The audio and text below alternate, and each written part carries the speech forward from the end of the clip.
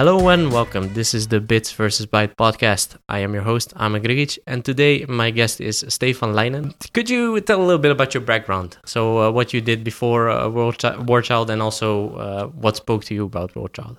Sure. So I have a background in artificial intelligence. Started with an interest in psychology, actually. Then I found out about this thing called artificial intelligence, where you can not only study the brain and how it works and the biology and the psychology and the philosophy, but also apply it in a computer and do experiments with it. So I moved into that field. I finished a PhD in machine learning on the concept of artificial creativity, which has nothing to do with my current work. It's interesting. It's handy. It's handy. And so I have a background in academia. I've been lecturing at Amsterdam University of Applied Science. I've been freelancing for a very long time, so I've done management consultancy, some agile workshops, developer also. So sort of picking up things here and there, learning here and there, all over the place. And then a lot of it centered around game development and around AI. And for the former, an opportunity arose summer last year at War Child, where we are building educational games for education of children in conflict-affected areas.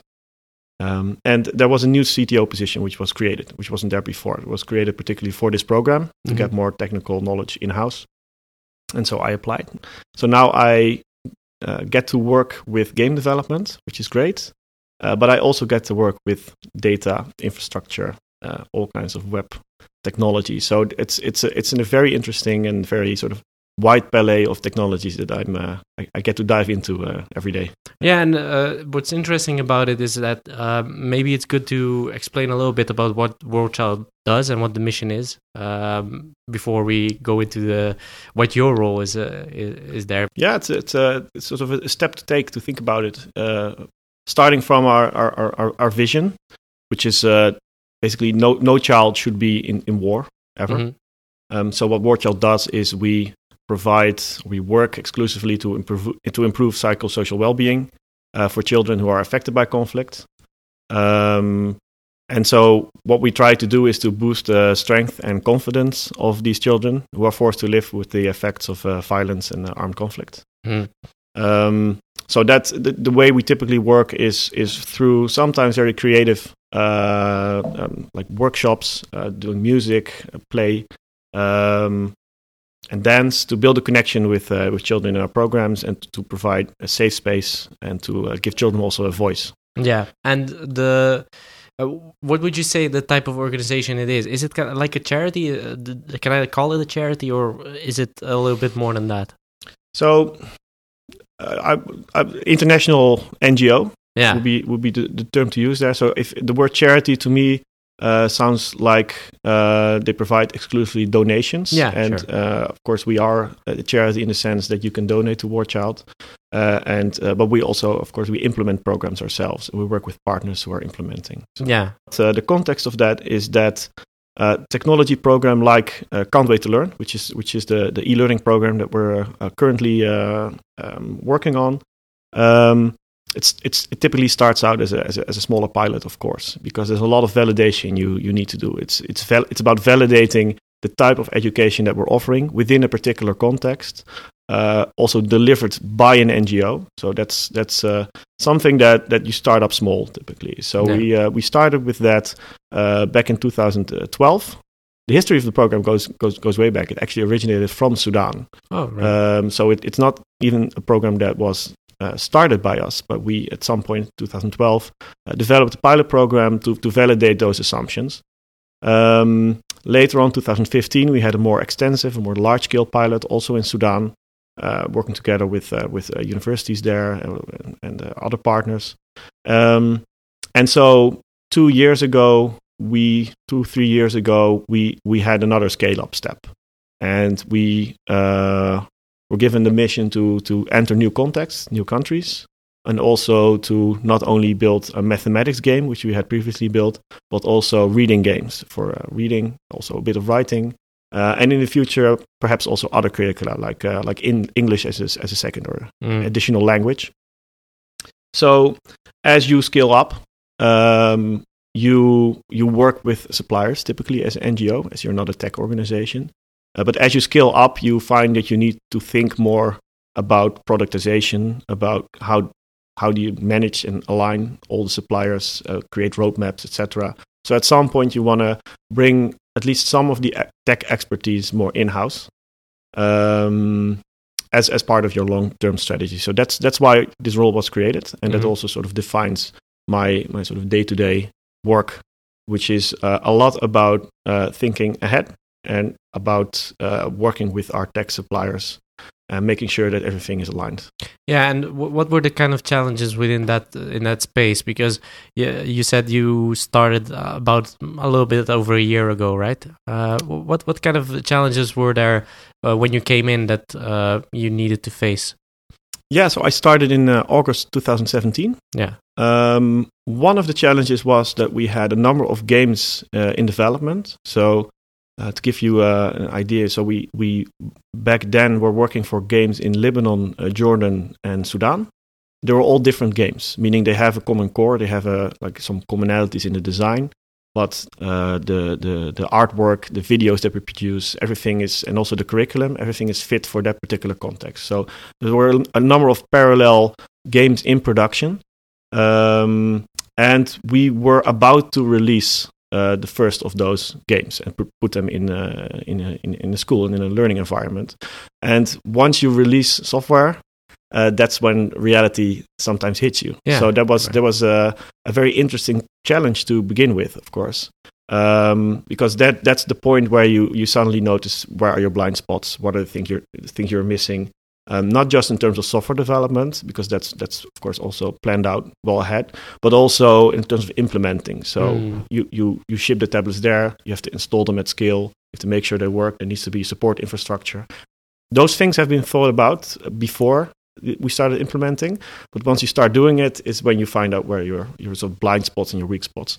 So I would say the first couple of months of that, so last year, was also making sure it's a complete program. So having those. And also maybe it was also about getting kind of an idea of what the whole inventory is, right? About the whole, what's kind of the whole environment that you're going to create. I think that's one of the things that you did, right? What is the fit with the schools or the learning centers where we work? Yeah. So one of the things that I wouldn't have thought of ahead was, well, if you have those tablets in a school, you have to store them somewhere. You have to charge them somewhere. So you need devices, and schools don't have that typically.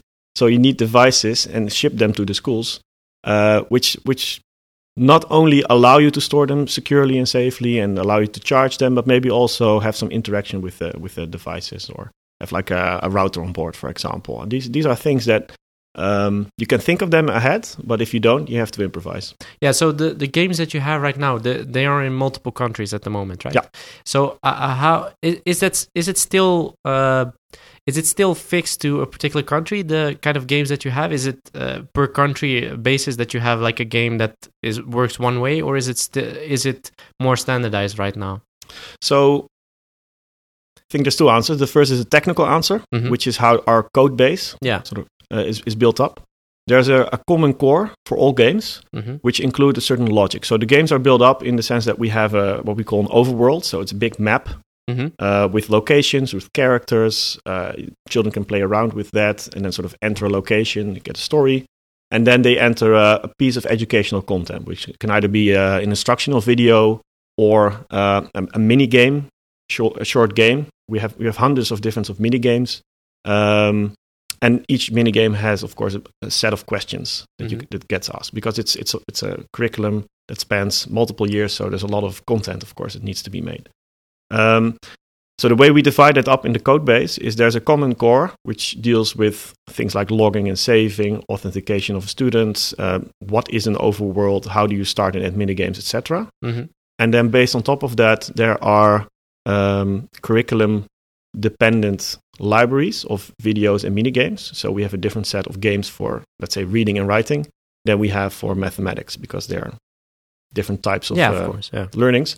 And then on top of that, we have the particular logic and art of that particular country. And so a part of that is all the art that is developed. So videos, all audio files. We have a lot of audio because the children can't read or write yet. So you have to do a lot with audio.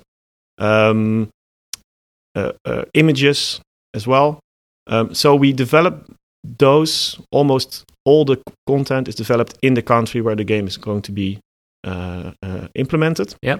So we have video studios, for example, in each of these countries who create the videos with children. So if a child plays a game, they see someone from their own country, their own context, and so there's a better match.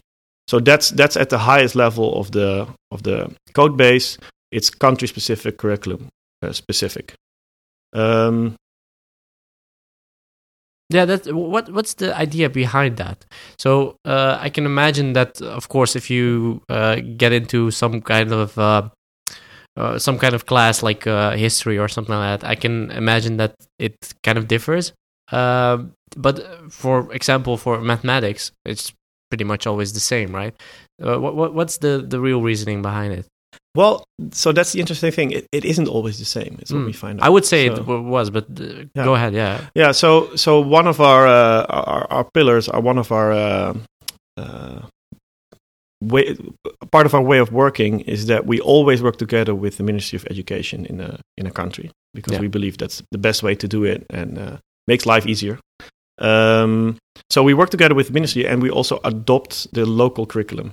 Okay. So, and of course, curricula differ, not just between math and reading, but also between countries. Each country has their own standard curriculum. So what we do is we have a number of steps. By now, it's really part of a process that we've discovered where we gamify a country's curriculum. And of course, we can gamify them in ways that are similar to other countries. So not every mini game is developed particularly for a country. We can reuse mini games in different contexts.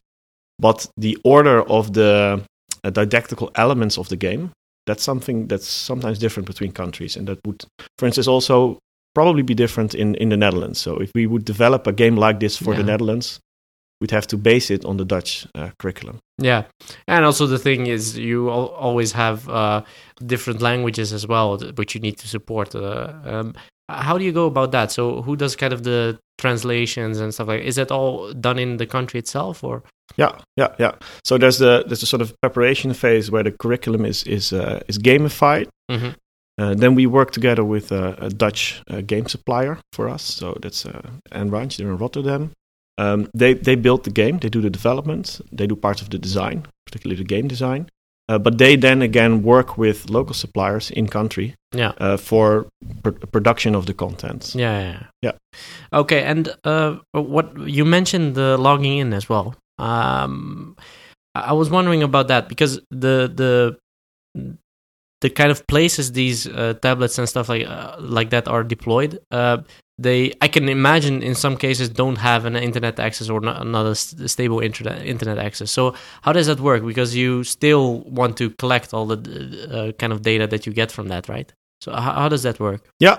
So this is part of why this project is so fascinating because we have to do these kinds of design challenges all the time. We have to work around these challenges. So one thing about logging in, of course, I thought you were going to ask about that. Is how does a child log in if they don't know how to read and write? Yeah, that's also one. Yeah, I didn't think about that one, but that's also so there's a design challenge there where you have to create passwords based on images. So that's what we have now. But yeah, the other question also makes a lot of sense. How do you log in if you don't have internet? Yeah. So the way we do that now is we, of course, we're always in a managed environment. So we don't provide games directly to, let's say, a tablet a child would have at home or their parents would have at home. We're always in a learning center or a school environment. So there's a teacher present or a learning facilitator present. And what we do is we have our student administration portal, which you can only access if you have an online environment. So typically that will be at HQ or a country office, where you register the students. Registering the students gives you a student ID. And the student ID has a checksum number in it. So not every integer is a valid student ID. We create a list of names and student IDs, and we distribute that to the schools and to the learning centers. over there's no internet, or there's not always internet. So what they do is they create student accounts on the tablet with that given student ID. And now the game uses the same checksum as the student administration portal. So the game can check whether that's a valid student ID or not. If it is, then you can start playing. Then the game generates log files based on gameplay, sort of event logs. And those log files need to be shipped back to our student administration portal. Okay. Because we want to monitor the progress of the children for a variety of reasons. It's about program management. We're also doing a lot of research. Our donors want to know how the learning goes, what's the attendance rate, etc. So we need to have that information. So that information is then sent back to the server in a variety of ways. We can dive into this if you want. Yeah, go ahead. Infrastructure, I want to know. So imagine having this package on the tablet, right? Yeah. And then there's a server in the Netherlands. That's where the packet needs to arrive, right? That's where the database is. But we don't have internet. So what we do is we're sort of building on a catalog of connectivity options, and there's a whole range of options, of course. I mean, there's of course Wi-Fi, there's connected internet. Some locations you have that, others you don't. Sometimes there's mobile, it can be 2G, 3G, 4G. You could even think about more exotic solutions, and that's something that we're looking at right now. Like, can we do this with SMS, or can we do this with long-range Wi-Fi, which has a much bigger span than current Wi-Fi? IoT maybe, or yeah, I mean, well, it's a little bit harder because of the package size, probably. But the package size is pretty limited. I mean, we try to minimize that. So that's also part of course. Providing a product for sometimes limited infrastructure. And what we have to provide, of course, is a product that works in every infrastructure. So it's like a lowest common denominator problem. Yeah. You can't go for a solution that works in half of the infrastructure. You have to do it. It has to work everywhere. But in some contexts where there is a Wi-Fi available, for example, we've developed solutions that basically an application that you can install on a tablet that automates the sending of the packages like on a daily basis. So it becomes less manual work for a teacher or IT officer. Yeah, so the what you're essentially saying is that so every student has an own tablet. Is that correct? In some contexts they do. In some contexts we have multiple students on one tablet and they play in sessions on a day. Yeah. I was thinking about that. So essentially what you do is actually you kind of cache all those results that you have on the tablet itself, and then at a point where you do get internet or something or any kind of connectivity, you would be able to send it to your server, right? Yeah, exactly. Yeah, and at some point we never get internet because there's simply no cables, What happens then? Yeah. So then we have someone who goes into a car, drives to really? to a village with a laptop, hooks up the tablets to the laptop, and we have a script which sort of gathers all the data. And I should also say that all the data packets, once they come off the tablet, they're PGP encrypted. And they're only decrypted server side, so everything that's transmitted in between is shielded off. So someone drives actually to a village, let's say somewhere in Sudan, collect all the data, drive back a couple of hours, sometimes even a day. Yeah. And then they reach a location where they have internet and they upload it to the server. Yeah, and what are some kind of the other challenges that you have apart from internet connectivity? Are there other challenges that... You mentioned the charging and stuff like that. So what kind of other challenges did you face as well in this kind of project to get everything working? Because I can imagine that even some remote villages don't even have electricity. Exactly. Yeah. So how does that work? Yeah. Well, so you can do without internet. Yeah. Electricity is a lot of work.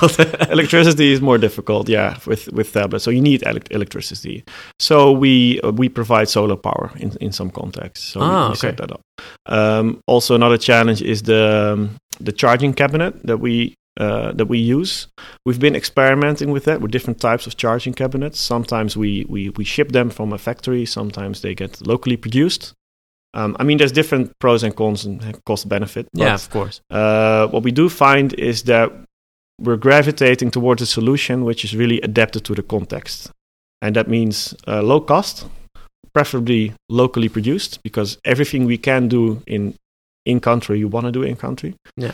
And it helps the country as well. Exactly. Yeah. And that's our mission as well. I mean, it's part of our mission. It should be adapted to the environment. So you can imagine in some countries it gets a lot hotter than here, for example. So how do you?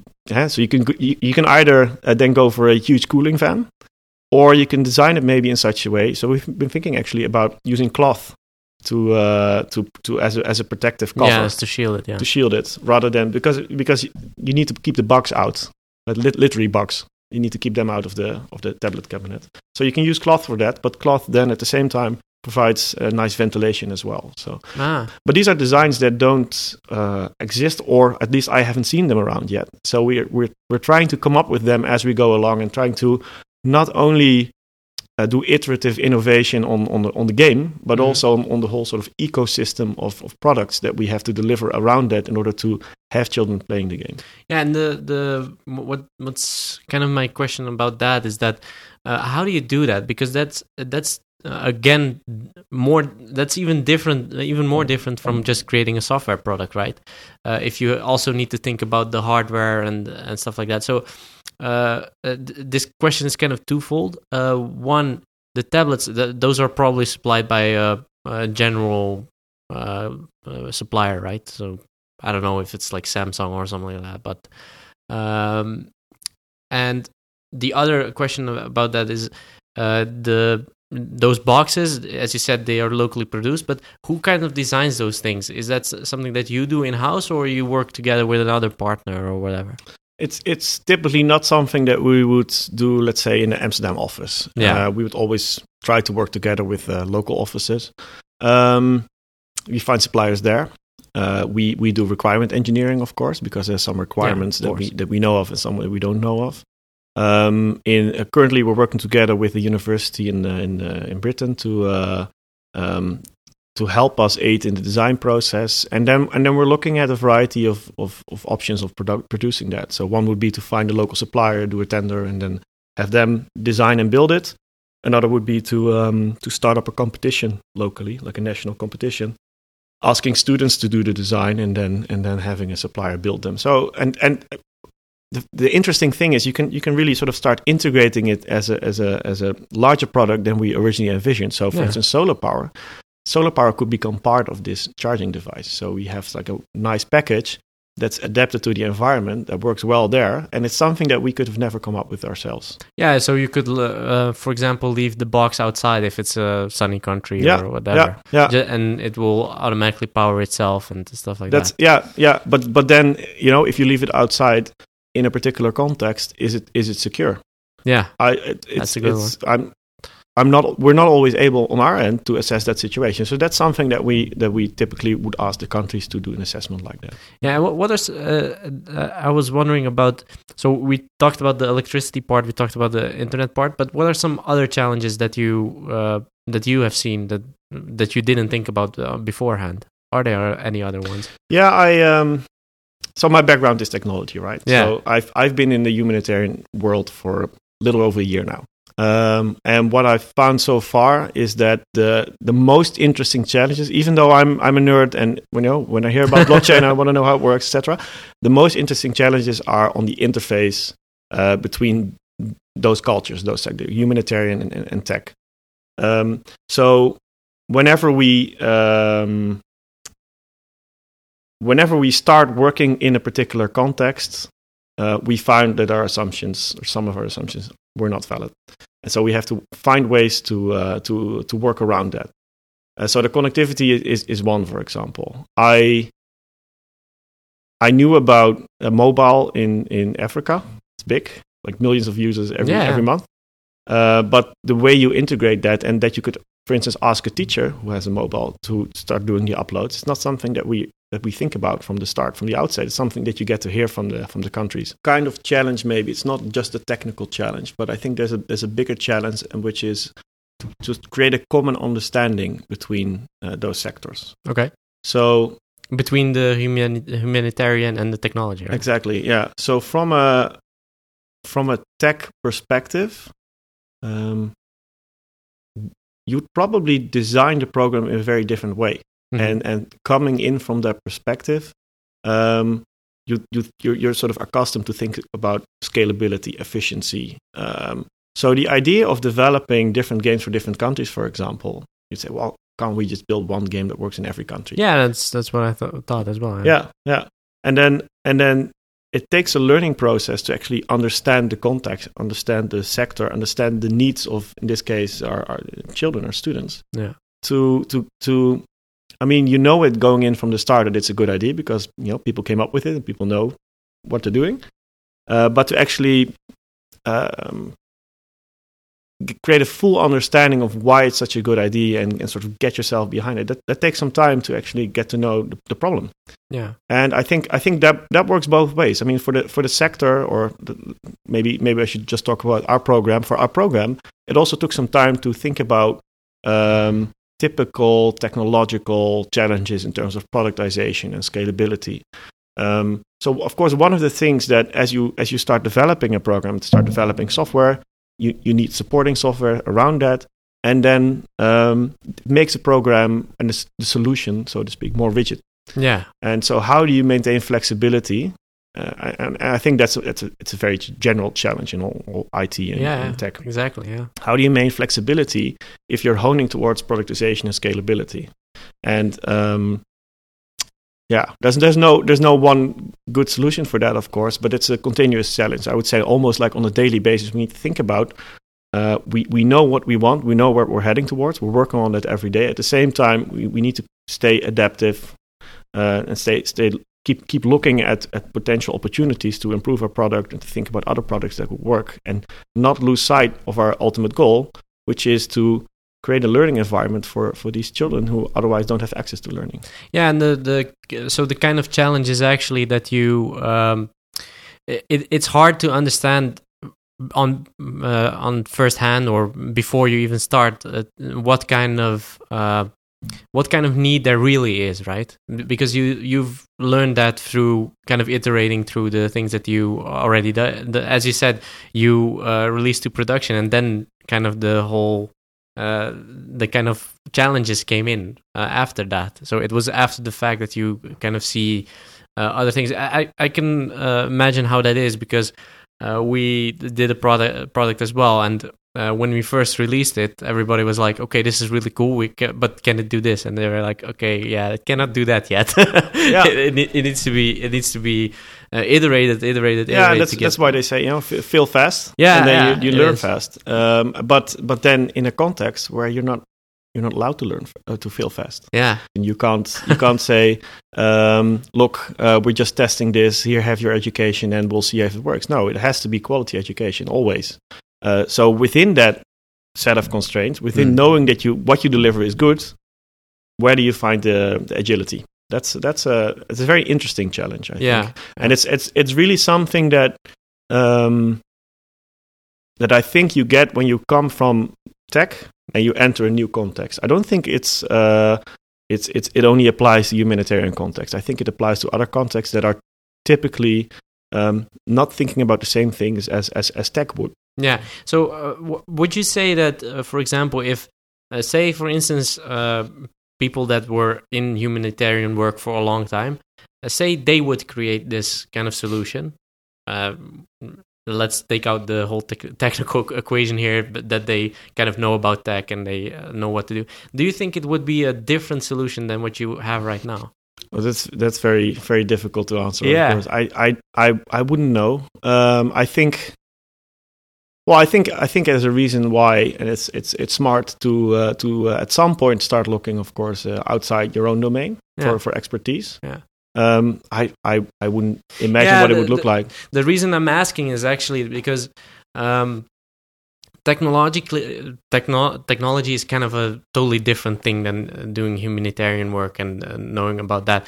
So the reason I'm asking is actually because you have a kind of a fresh perspective on the whole idea. That's where the question kind of came from.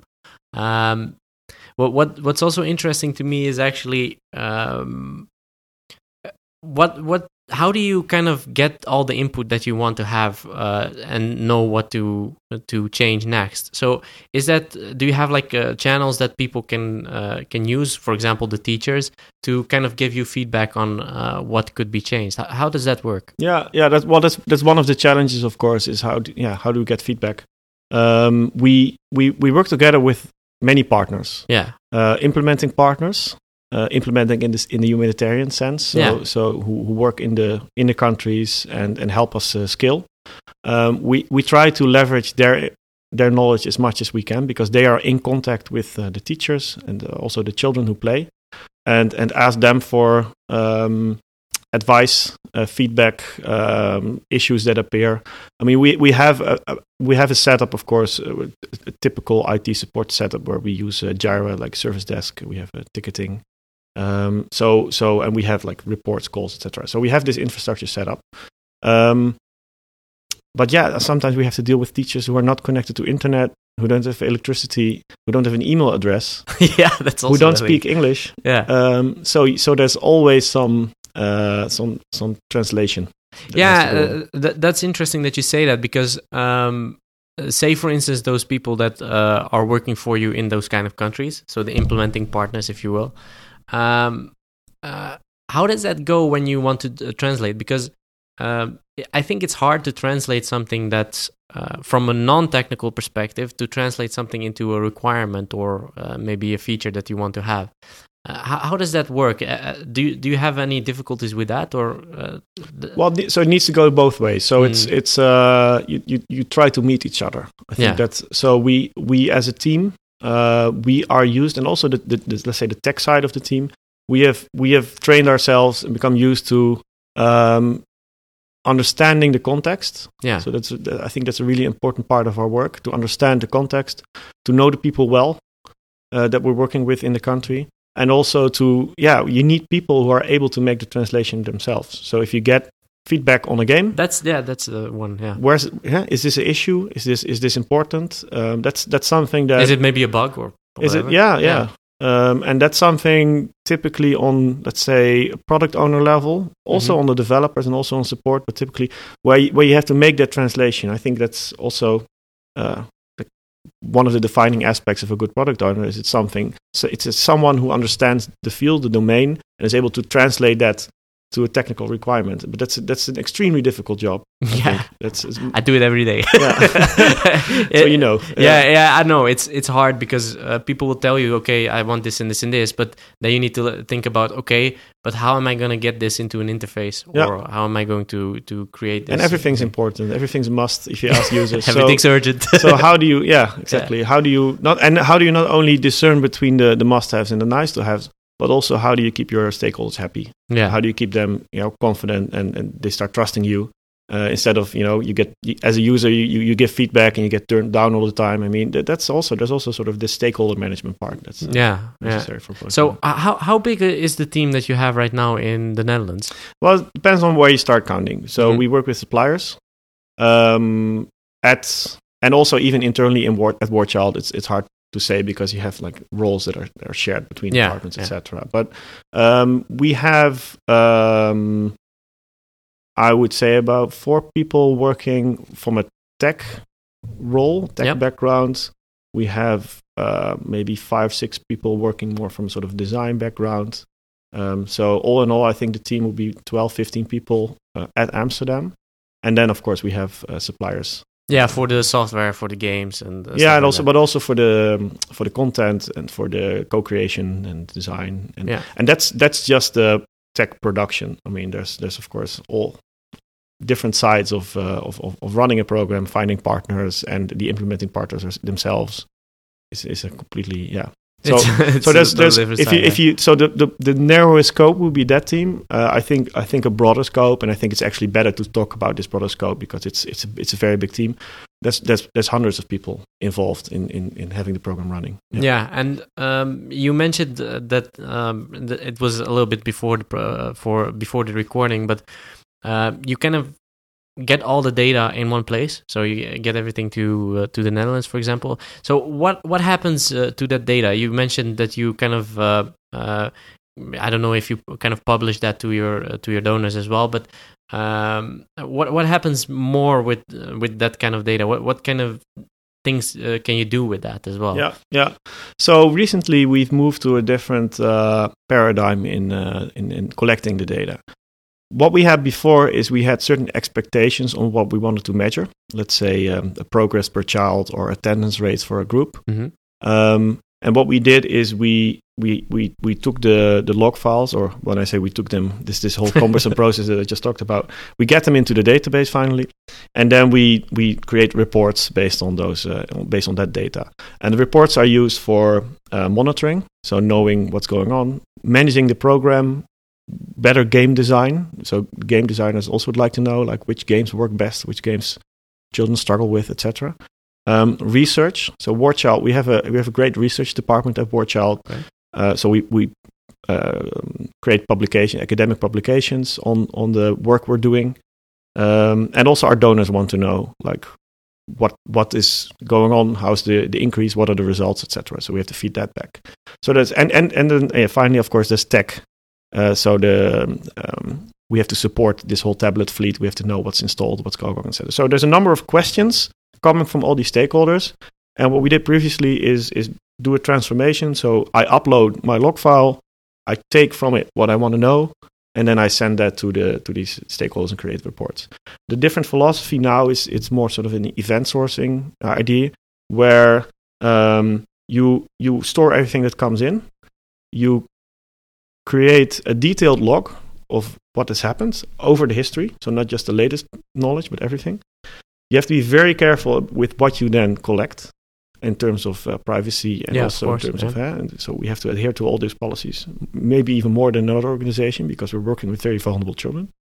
But then we have this history log on a very detailed level, and so we can start thinking and become more agile about what actually do we want to know. So it doesn't become just question-driven from, let's say, someone who's in monitoring and thinks, oh, hey, I have to write a report. I need to know this number. Like, how many children played the game last month in Lebanon? That would be a question they would ask. What we can do now is actually have more flexibility and say, well, how many girls played in the last month in Lebanon? Well, that's a different question that previously we wouldn't get from the reports. But now we can look back in the history logs and we have this detailed information. So we have more granular access. We can do different reporting. Also, and this is something that we're let's say on the verge of exploring. So I think actually already next month we might have some results on this. We're going to do a feasibility study into predictive analytics. Mm-hmm. Given all these event logs, can we do some predictions? Now this is it's hard. I was going to say it's very hard. It's also extremely interesting from a tech perspective, but also from a sector, the humanitarian sector perspective. Mm-hmm. What can you do with that? And with can, I mean not just technically, like what's possible, because of course there are correlations in the data, and of course we can apply machine learning and get those correlations out. But also what can we do for the benefit of our children? And so one thing, to give you an example that I think would be interesting to look at, is dropout prediction. So rather than trying to predict maybe the outcome of a learning process, which could have some applications, but you have to be very careful with these kind of things, because sometimes it won't be correct. And if you draw any conclusions on that, it might not be in the benefit of the child playing. So we don't want to do that if it's not in the benefit.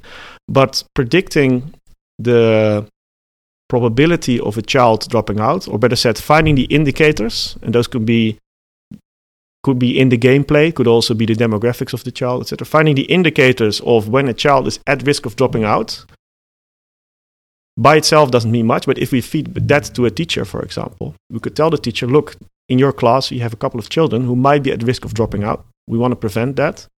It's up to you. You know better than us, because how to do it, yeah. Yeah, and also you know the children, we don't. Yeah. So you know better than us how to decide, but yeah, maybe be aware of that. This is how we came to that conclusion. Maybe you want to have a chat with those children to keep them in, and that's something that you can A/B test, because that's something that's within the bounds of quality education.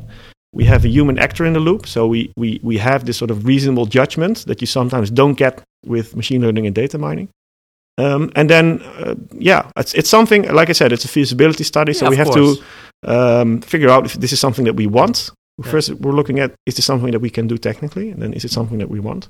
But I think it's very interesting to move in this direction. Yeah, because the teacher would have known. Well, it's not. When I look at it, it's not even just the children that you are trying to service, but that's in a broader sense in education would be interesting to see if there are kind of signaling points why a child would drop out or whatever, because then you can actually, not based on feeling, but based on some data that you already have, create like how would you say it? You could give a particular child maybe more attention because they need it, or something like that, right? Yeah, for example, yeah. So I think the goal, because AI is hitting every field, it's also hitting education, and also not just in the context where we work, but globally.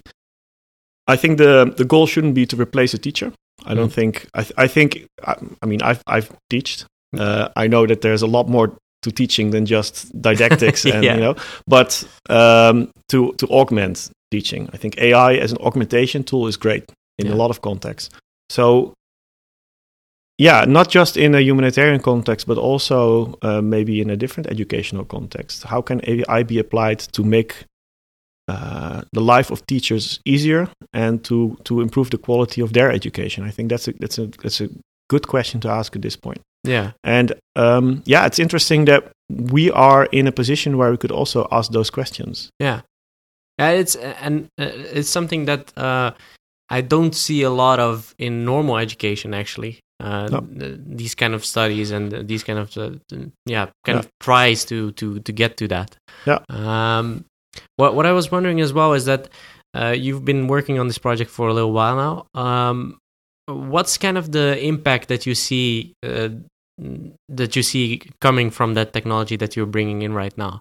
So how does it kind of prove itself in the real world? Yeah. So there's different levels. Mm-hmm. Of course, the primary level is we have over 8,000 children right now learning, which otherwise might not be learning, and it will help them in the future education. Sometimes, in the case of refugees, if they move back to their original country, they might stream into different programs because of this. So there's the impact. Yeah. There's a sort of a secondary impact, I would call it, which is, and I think it's research mostly which brings it, and that is knowledge building and expertise building in the sector as a whole. So that's of course also to the benefit of our program, but also to the benefit of any future program wanting to do e-learning. Something like this, yeah. Yeah, something like this. There's so many learnings we could already sort of write up right now on the things that we do about what kind of tech do you need, what kind of design do you need, what kind of program do you need, and what are the results of particular choices that we made. I think just doing this sort of, it's not pioneering work because it's been done before, and of course, but it feels like pioneering work because we have to invent a lot of things for the first time. Doing it in a sort of pioneering way really feels like we can also contribute to future programs like this. Yeah. And how cool would it be, for example, that in a few years you kind of get to know someone maybe from one of those countries and say, oh yeah, that game, I can remember it because when I was a child I used to play it and stuff like that. Yeah. That's the kind of the cool thing about it, right? Yeah. So the impact that you can get. And then the what seem like minor decisions that you make that we've already made at some point, where you say, oh, let's include this, let's not do that, let's have, for example, we have handwriting recognition in the game, so it's not just typing, learning to type. It actually we work. One of our partners is MyScript. It's a French company. They do handwriting recognition, and they donated their library to us. So we integrated it in the game. Yeah, because it's offline, right? So it has to work offline on tablet, real time, and then we use that for a variety of languages and also for math, etc. To allow the children, they have like this stylus pen to allow them to also write in the game. So that's, for us, this is a decision that we made a while back. Are we going to do this? Are we going to pursue this and include this? It seemed at that point like, well, not a minor decision, but it's just a decision you make at a certain day. Like, okay, let's go for it. Let's do this. To think about if we continue to scale and continue to be successful, what impact that might have in so many countries and contexts over the years to come. That's awesome. Yeah. What do you think the future will bring in that respect? So for example, for the project that you are working on, is it more based on getting more countries involved, or what do you kind of feel? So scaling is one. Yeah. Of course. And that would be more contexts, more countries. Also, of course, scaling within the countries where we are. Numbers of children playing, schools. Also, productization in the sense that we this common core of game building that we have. We want to improve that, and we want to have those improvements impact all the games that are out there. So let's say we do a different type of game or a different type of change to the common core. We immediately can do updates on all the games that are out there and improve them that way. So that creates more scalability. But it's also in terms of organization. Like, to give you an example of another challenge, if you have 50 tablets, you just go to the shop, you buy them, you install your software, and you send can them always to update. And yeah, exactly. Yeah. And now, if you have 10,000 tablets or 50,000 tablets, where do you buy them? How do you install them? How do you update them, etc.? How do you manage that fleet? Those are completely different questions. We've been asking them for a while to ourselves now, and we have some solutions. But that's a direction that we also will be moving towards more and more. Having partners around us, so not just implementing partners, but also suppliers, hardware, software suppliers that fit, but also grow with us. Yeah. I think that's on a management level, program management level. That's a challenge that we'll continue to face. Okay, yeah, it's a lot of cogs in one big rig that you are kind of trying to build. Yeah. That's, for me, that's also one of the maybe the most interesting aspect or fascinating aspect of it is, and of course that's an advantage of the position that I have. I get to see all the parts. Yeah. So from beginning to end, software, hardware, program implementation. You kind of need to have a helicopter view of everything that's going on, right? I think that's primarily the role of any CTO that's working in a kind of technological space, right? We all need to have that kind of view of everything that's going on. We don't need to know everything in detail, but it's still kind of a helicopter view in that sense. Yeah, and then seeing all those parts, those cogs, sort of working together as planned, working out nicely, and then it's sort of coming down to one tablet in the hands of a child playing a game, learning. That's really sort of a rewarding effect, rewarding thing to observe from knowing how many cogs are in there. Yeah, so I have just one more question, and that's to wrap it up. I always ask this question, and I think what's coming. So you kind of touched on it a little bit before, but what are you kind of most proud of since you started? Well, if you ask this question every time, I probably have the easiest answer, because for me it's just seeing these pictures and hearing the stories of children who are playing the game and who are happy playing it. Last week we received a report from teachers in Jordan where we heard that children like coming back to school. So normally, like I said, dropout is a big problem. So you have children in your classroom and suddenly they don't come to your classroom anymore. That's of course. That's scaling, yeah. So hearing that the children and the teachers like the games, they like to play it, and children actually come back to school for that, I think that's something to be proud of. Yeah. Particularly, like I said, because knowing all the different aspects and work that came into that, and all the people who are involved and were involved, sort of seeing that as a whole. And then finally hearing about those stories, it's very easy to be proud of that. Yeah. Very cool. Yeah, I think it's cool to kind of have an impact on the world. Even if it's a few countries, it's already cool to kind of have that feeling of. It's a fascinating aspect of having this. Yeah. This job. Technology is a crazy thing in that respect. Yeah. So so to wrap up, where can people find War Child actually on the internet? I would suggest Googling. Our program is called Can't Wait to Learn. Okay. There's lots of information out there, and if people are interested, feel free to just reach out to me. I mean, I'd be happy to answer their questions. Sure, I love talking about tech and about our program. But there's some good videos and information material out there. Cool, very cool. And for the listeners, you can find the Bits vs. Bytes podcast on bitsvsbytes.com. We're on all major podcasting platforms, so Spotify, SoundCloud. iTunes and also Stitcher, TuneIn, basically everywhere. And of course on social media, it's all Bits vs Bytes on LinkedIn, Twitter, and Instagram.